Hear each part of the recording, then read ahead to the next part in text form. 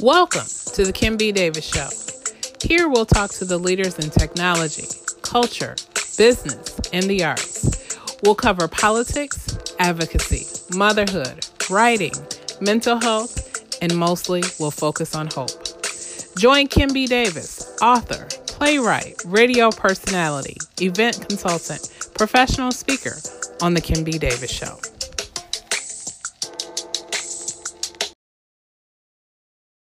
Welcome to the Kim B. Davis Show. I'm your host, Kim B. Davis, and this morning we have historian, author, executive director of the Detroit River Project, Kimberly Simmons. Good morning, Kimberly. How are you?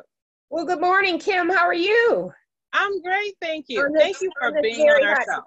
On this very hot day. Yes, it is, but you know what? It's better than snow, so I won't complain. I agree.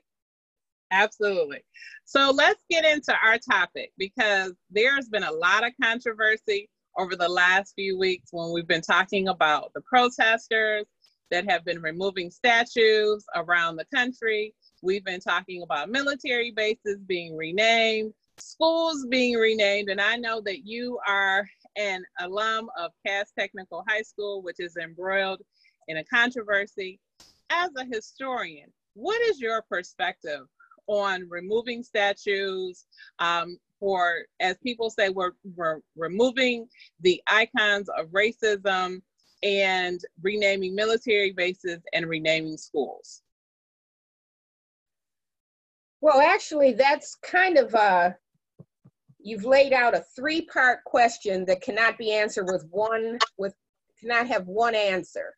So let's start back with we'll start at the end and we'll work our way back. How about that?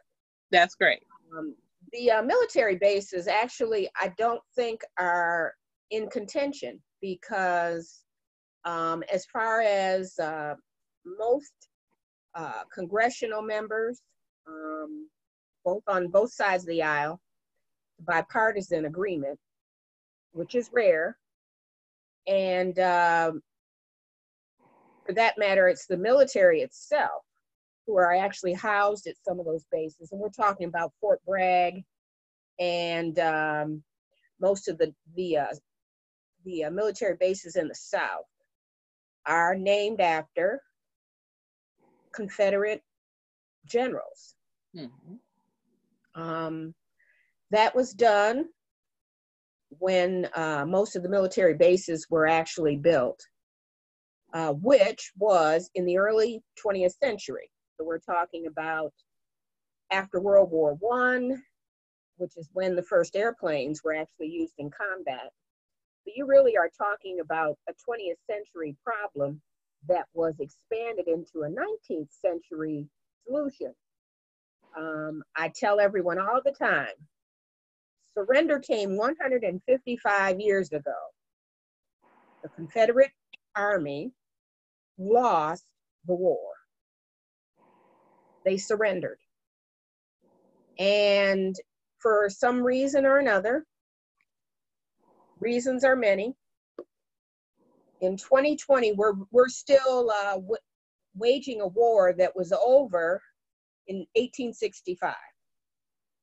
But part of the South's, we'll just say, grasp to continue, we'll just say, covert warfare was to create a memory that should have not been created. It wasn't something that was there, it was created. So in the first part of the 20th century, several things happened. Number one was the military bases. They created Fort Bragg. Fort Bragg was named after a general in the Confederate Army. There are others. It could very easily have been called, we'll just say, Fort Grant, mm-hmm. after Ulysses S., who was the Union commander.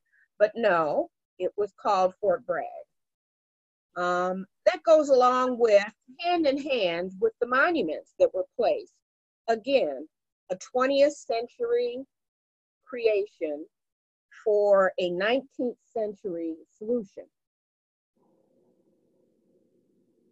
the South, the Confederacy, as they're called, the Dixiecrats, which was the Democratic Party in most of the 20th century.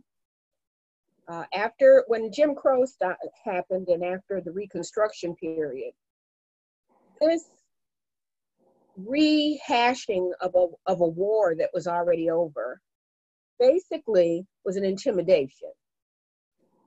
You had a population in this country that, speaking of the African American population,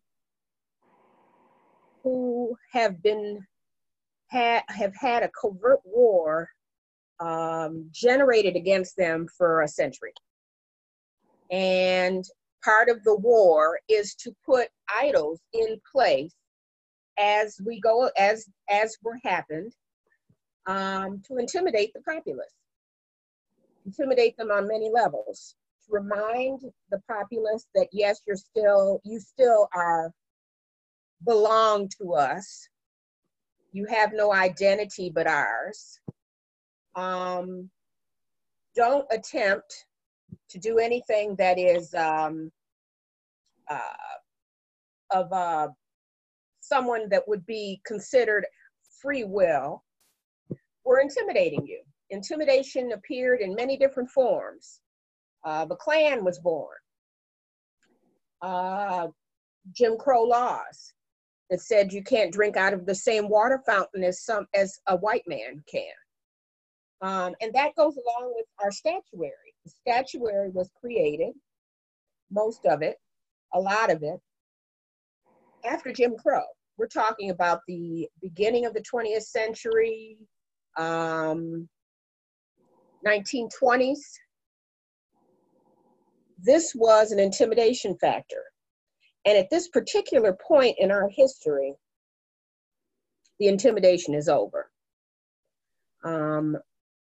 I find the Black Lives Movement that we are among now, it's kind of an American spring. We called it an Egyptian spring. We called it an Ethiopian spring. We called it several years ago when we were watching it from afar, but now it's us.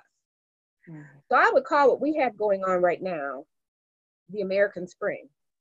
We have finally realized that though we have fought for other people's freedom for many years, we have been the traffic cop for the Middle East and Europe and parts of what used to be Russia. We have been the traffic cop for everyone. And no one has bothered to step in and say, you know, sometimes the traffic cop needs to take a vacation because they really need to wash their own dirty laundry. Mm-hmm. And this is our time. Now, every statue in this country, we'll say war hero statue, is not necessarily a war hero that is tied to the Confederacy. Every statue in this country that is, we'll say, a war hero, or in some cases, presidents, is not necessarily tied to the Confederacy. And that's where you have to kind of draw the line. I am one of the historians that's in the, if you want to say, in the school of thought that we should remember our history. As some very confident scholar said a long time ago, and I repeat often, if you don't know your history, you are destined to repeat it. Mm-hmm.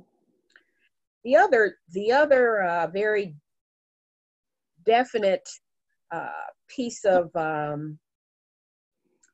knowledge we need to keep in mind is if you erase your history, not only will you repeat it, you won't even know it happened. History needs to be understood. It needs to be taught to the masses. The United States is terrible about their own history. I've traveled in countries that are 3 times as old as this one, especially a lot of the countries that are in Europe, that consider our country a baby, which it is. Our country is technically only about 246 years old. However, we've got a lot of history packed into that time frame.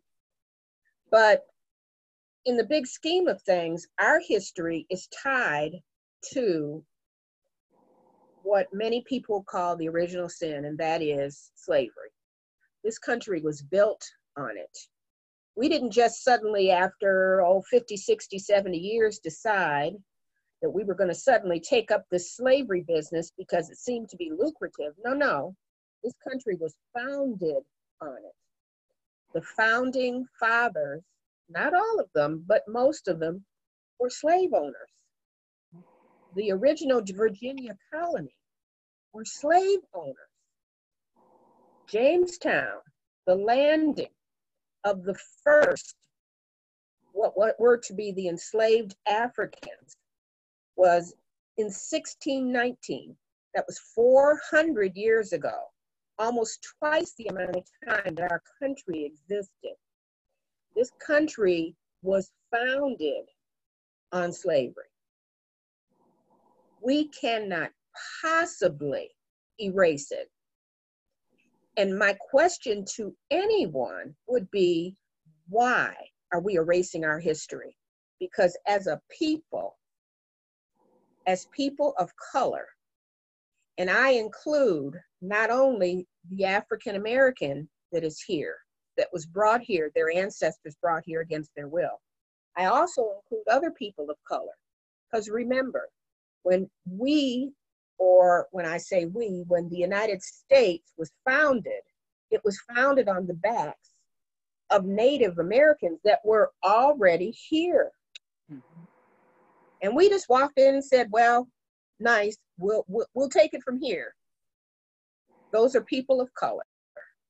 This country was founded on the backs of people of color. To erase, take down all of our history would be a travesty to the fight we have been through for 400 years. You are going to, most peoples are strongest by living through their trials and tribulations. We persevered. And if you take down everything that is a symbol or a remembrance of what happened before, what are we going to teach our children? You cannot create an alternate history. You can't do that. So I'm from the school of thought that rather than create another history, disavow the past, trash it, you need to put your history in context. As far as the Confederate statuary goes, that was created after 1865, created in 1920, I believe that statuary does need to come down. That I believe. The military bases. Those military bases, again, the decision has been made by bipartisan support in Congress, the Secretary of Defense, as well as the military itself, that it would be wise to rename those bases in honor of someone perhaps that deserves the honor, not a traitor. Mm-hmm. I believe that to happen. Now, when you start getting into the statuary that we have that forms the National Mall, and I'm talking in terms of Jefferson, mm-hmm. and Washington, mm-hmm. and Lincoln, mm-hmm. now we're getting into a little gray area here. I don't know that we want to take down some of the most iconic memorials, monuments, statues, and erase the stories that are tied to something that people from other countries come to see. People, we have to remember, people in other countries may not come to see Robert E. Lee sitting on a horse, but they do come to see Mr. Lincoln. And they do come to see Mr. Washington. That's a fact. Those are iconic structures, and the men that they are tied to, their history, their legacy is immense. It's immense. And we have to put into context who the men were. We live in 2020, and morally, we all know. I think at this point, I think we've all got the picture. Slavery is immoral in all forms of it. It's immoral. It's immoral now. It was then. But we have to remember, we must remember those that were founding members of this country, founders, slavers, absolutely. They were men of their time. They were men of their time. The institution, as they call it, the peculiar institution of slavery, was a worldwide, lucrative business. It was like Microsoft. Mm-hmm. It was a worldwide business. Yes, they enslaved my ancestors. Absolutely. They enslaved many of our ancestors. Absolutely. There is no denying that. But they were not the only ones. Does not give them a right. But that is how when we look back, we literally lived through 400 years of servitude, 400 years of not only the institution itself, but the aftermath. And just like my mother used to tell me, bad things make you stronger. You have to learn through it. I am into context, and that would mean Mr. Lincoln speaks for himself. We don't even, there isn't even a plaque that describes who Mr. Lincoln is. You walk in and you walk on the National Mall and you see this man sitting in this chair surrounded by the pillars. It's one of the most beautiful sights actually at night when you walk up on the Lincoln Memorial. Mm-hmm. But there's the context that you have to teach. And on the other end of the memorial is this one of the greatest institutions that was ever created in the United States, and there's nothing else like it in the world, and that's the Smithsonian. The Smithsonian Institute has the opportunity and should take the opportunity to give context to our founding fathers. The Smithsonian has the capability to take this conversation and put it into context. The Library of Congress, the National Archives hold our most precious documents, the Declaration of Independence, the Constitution, all signed by white men, slave owners. We have the opportunity to take those iconic pieces of Americana and put them into context. If you take what the context is away, what do you leave the people that are here? You leave them no way to figure out, well, okay, because we're talking about a moment in time where we're very angry. Mm-hmm. We are very angry. Mm-hmm. The issue becomes, we've been angry for 400 years. We were brought here against our will, and in the case of the Native Americans, they were literally put off of their own land after welcoming people here. 400 years of that. 400 years. So we're angry. But I would wager to guess that a lot of the protesters, the Black Lives Matter protesters, not only here, but around the world, would tell you that they're angry, and I believe them. I'm with them. But I can tell you that they don't know exactly why they're angry. Our people have been carrying this anger for 400 years. It's in our DNA. The reactions, things that we do on a daily basis. In case anyone has read, but there is a term that some of us use, and that's post-slavery syndrome. Mm-hmm. Post-slavery syndrome exists in all of those of us, African Americans, who were enslaved or their ancestors were. However, I give to you that it also exists in the slavers and their descendants. Mm-hmm. We are angry and they are privileged. Those are the opposite poles, anger and privilege. And they meet, unfortunately, often. They've met on the streets the last month or so. But these two polar opposites do not really know why they're angry. That's where context comes into play. Context will give you reconciliation. We need to talk our problems out.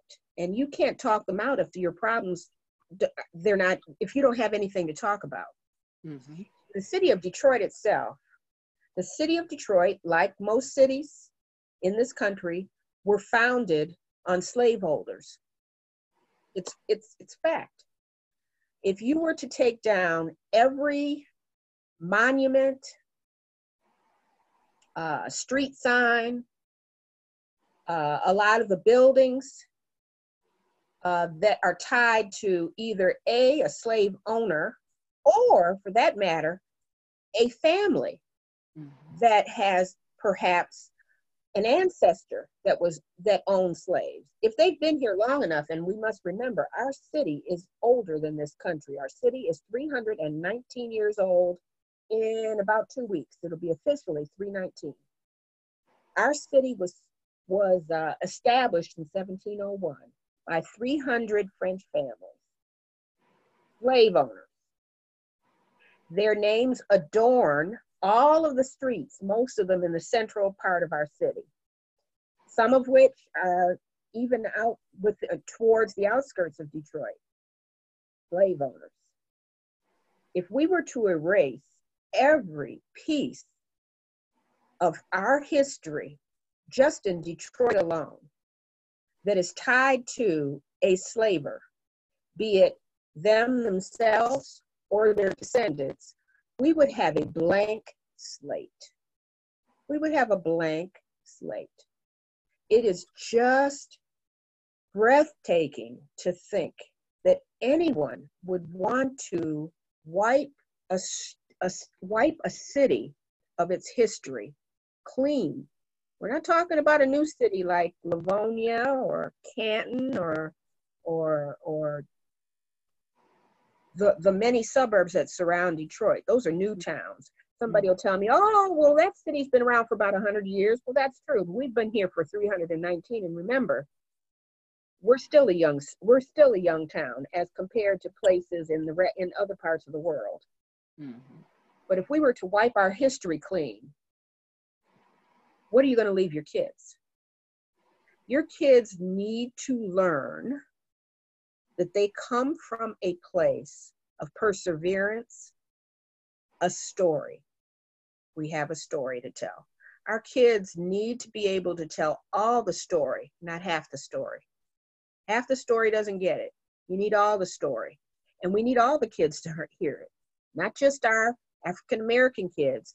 We need our white kids to know the story too.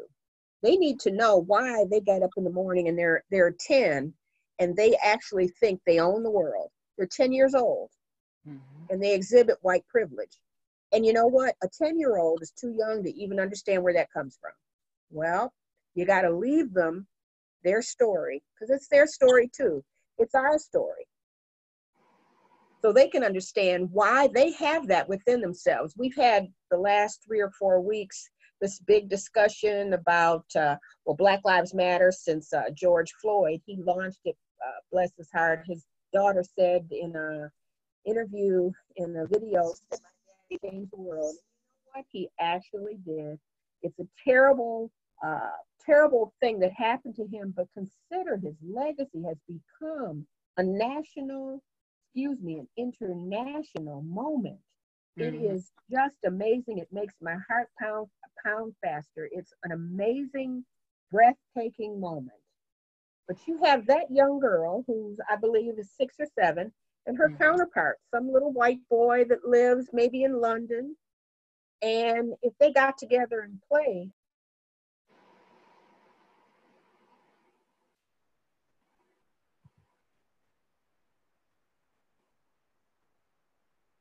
would ensue. And between 2 conversations, the white privilege would show and the anger would show. That's what happens because kids fight. But you have to give, they have to have context. They won't know what what's happening at 7 or 8 or 9 or 10. But when you get them to be about 15, 16, then they need to have context, because these kids need to know why they're angry. Why am I angry? Why do I act like I own this world? That's a question that needs to be left out there. As a Cass Tech graduate, Cass Tech alumni, and we're 80,000 strong. It's not 8 of us, it's 80,000 of us. And some of us are doing really well with our names on billboards or on plaques or on sides of buildings, sitting behind court benches, stethoscopes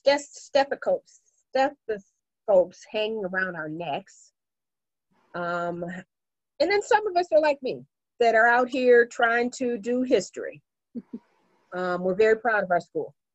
And I know the conversation has come up for some reason, not necessarily by the Cass Tech alumni, but it is coming from the outside community, which I find a little bit of interest, actually. There has been some conversation about renaming some of the schools. But for some reason, Detroit's largest high school, which has been around for over 100 years, started as a small school, at one point was separated into 2. One was strictly for training young people, mostly women, to go into more of a secretarial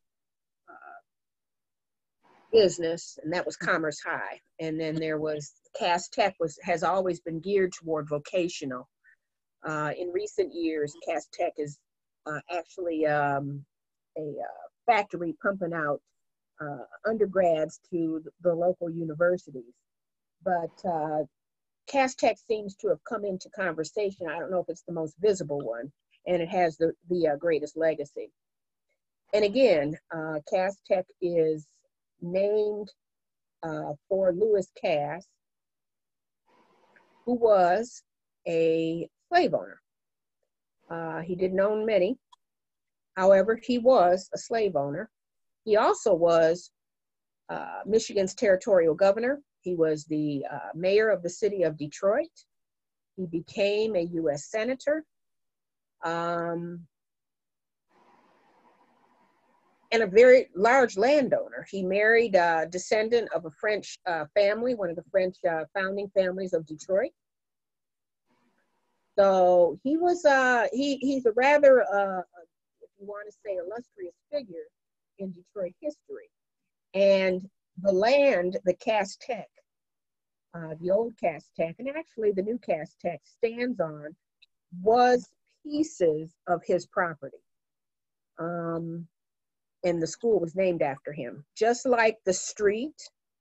And there's a few other, as a matter of fact, there was a building in Lansing that was renamed just recently that was named for him The cast, I believe, was one of the office. It was an office building for the state of Michigan, and the governor just recently renamed it, which she has every right. It was a state building, so it should be renamed. If that's the request of the people. However, this is a little bit different. Cass Tech is not in itself is not just any old building, because it's got such an illustrious alumni. I don't want to brag too much, but if I started calling out names, well, I will say first that the last 4 City of Detroit police chiefs are all Cass Tech graduates. So is the Wayne County Sheriff and his brother, who is the police chief of Highland Park. We can talk about Ike McKinnon, who was 2 or 3 police chiefs ago, Cass Tech graduate, professor at U of D Mercy now. We can talk about, we can talk about Diana Ross if we want to pull out Diana and her sister. Big Sean. Lily Tomlin. Who's more current? Lily Tomlin, who's a cheerleader. We have graduated over the course of the 100 years. We've graduated, probably you could have fielded a professional football team over all of the athletes that literally have graduated from Cass and understand that's brilliance and have gone on to play professional football, and most of them are doing very well in their after lives. We have an illustrious alumni. Yes. I've had the fortune to be able to say that I have been in many places, which has included Europe, stopped on a street corner in France and told, didn't you go to Cass? There are not many places that can say that. And I'm a fortunate alumni. When it comes to Cass Tech is a brand. It's a brand. You can go downtown Detroit into CVS or Rite Aid and literally buy Cass Tech merchandise off of a rack. I found that out a couple of years ago. Bought a couple sweaters. But that's not something that you can say about most of Detroit high schools. So when it comes to Cass Tech, there's a soft spot I think that all the alumni have for the school. And when you're talking about a brand such as that, because there are people, make no mistake about it, all over the world that know what Cass Tech is and what has been. And you'll lose, that's one of Detroit's biggest brands. That's like changing the name of Belle Isle. And maybe some people don't realize that, but changing the name of Belle Isle, and it has been other names, but it will never, Belle Isle will remain its name forevermore. Or changing the name of Woodward Avenue. Changing the name of, we'll say Jefferson, and we're naming slave owners again. So where do we stop? My feeling about that is context. You need context. I've suggested that perhaps what we might want to do, if the feeling is so strong about the Cass Tech issue in particular, within the school, there's a place, there's space enough to literally do an exhibit. We could do an exhibit and give that as an educational piece to not only the students that go to Cass, but those that visit. There's several exhibits within Cass Tech now. I've spent quite a bit of time at Cass being an educator, working on several different projects, specifically with the Detroit Free Press. And I've spent time in the new building. And the new building has a few exhibits that actually showcase Cass's history. Well, here's another one. That's context. Rather than just taking the name off of a building, that's context. Give it its story. Give it its history. Make it a project for the kids to do. There's all other ways to look at that. But when you start talking about snatching names down, to me, that's reacting. Instead of being proactive, you're being reactive. You're being reactive to, we'll say, the American Spring. You have to be proactive. all of this didn't suddenly happen. We didn't suddenly get angry. We need to figure out why we're angry and use our anger constructively. So I hope I answered your question. You did. You gave us lots to think about. So I have one more question for you because our time is almost up. What do you say to people who say, but we have history books? There's history in a book. Why can't we just have it in a book and take everything down and it'll be okay? Well, because we have history books now that unfortunately our children don't read, and neither do their parents. And we also have history books that don't necessarily tell the truth. Recently, a couple years ago, for some reason, and I'm not quite sure why, but a lot of the textbooks that are used in classrooms around this country are produced out of the state of Texas. And I don't quite know why, but that's a fact. And it was just a year or so ago, there was a big to-do about a textbook, because whenever there is a book that is produced, a textbook like that, there are reviewers that actually read the books for not only continuation, but to make sure they're factually correct. And within the book, slavery, as I said, America's original sin, was described as people were servants, they were workers. There was no statement about they were there against their will and had been enslaved. They were workers, and that was the way the textbook laid it out. So in that particular case, that textbook was changed. However, there's other books out here. There will continue to be other books produced. And I will also add into the equation, there are those that teach history that don't necessarily know their history either. There's that. I personally do not profess to know all the history that there is to know. I learn every day. It's my passion to know about our history here in Detroit and elsewhere. It's my passion. And I can say that for other historians. And if you are a true historian, they will tell you they learn something new every day. No historian knows everything. And most historians that are trained, generally speaking, usually have some sort of a concentration. American history, Black history, the history of trains. So, you start tiptoeing in other areas. That's something not necessarily that they research often. So there's always something to learn. And if you take away our story, good, bad, or indifferent, who's going to tell it? Who's going to give it to our kids? Because you can't know all the good stuff.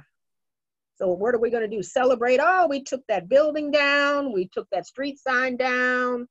As I said, there are some things, but it depends on what it is.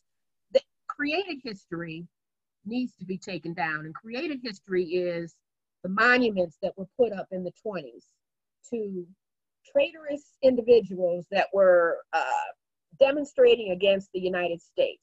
Robert E. Lee and Stonewall Jackson. Those are the kind of things that, yes, there needs to be conversation about that. Do you want to take down Judge Woodward's sign off of Woodward Avenue, which is the first paved road in America? It was paved by Henry Ford. Do you want to really take that down? Do you want to take the sign off of Woodward Avenue, the most historic street in the United States? Do we really want to do that? See, now that's where this comes in, this gray area. We have got to focus our anger and put a harness on it and decide how we want this to play out. Since we've got the conversation going, let's move the conversation constructively. Context, context, context. Thank you so much, Kim, for sharing your perspective and helping us to understand truly what context means. I've been listening to conversations with you and other people, and it's been fascinating listening to people on both sides. And I agree with you. As a storyteller, as an author, it is our duty to tell our stories and to continue to share our history. One of my favorite sayings is, if we don't understand our history, we are doomed to repeat it. And unfortunately, our people perish for the lack of knowledge. So I thank you for being on the show. I thank you for being on our show. Please tell us how we can reach you. I know you do tours on occasion. Is there an opportunity for people to sign up? How can we reach you? Well, I do a lot of things. I do tours. I do presentations. I'm a speaker, two-time author, researcher, and can be talked into doing a tour here and there for special people. I do that. I've done large tours for universities and small tours, walking tours for small families that just wanted to take their kids out and see Detroit. So you can reach me at my email address. It's DetroitRiverProject@gmail.com. You can also reach out to me on the Detroit River Project Facebook page. I will answer that. And I also have a Kimberly Simmons Facebook page, author page. Feel free to reach out to me there as well. I'm pretty easy to catch up with. We are working on another website because we're working on a pretty large project coming up, and I'll come back and talk one day when the project is settled with our partners. It's going to be a real big show. Fantastic. Thank you. So thank you for being on the Kim B. Davis Show. I look forward to that next conversation. Thank you all who are watching. Yes, I know we are still battling COVID-19, but we're making it through. So remember, stay home, stay safe, continue to wash your hands, take your vitamins, eat your veggies, and remember, be magnificent.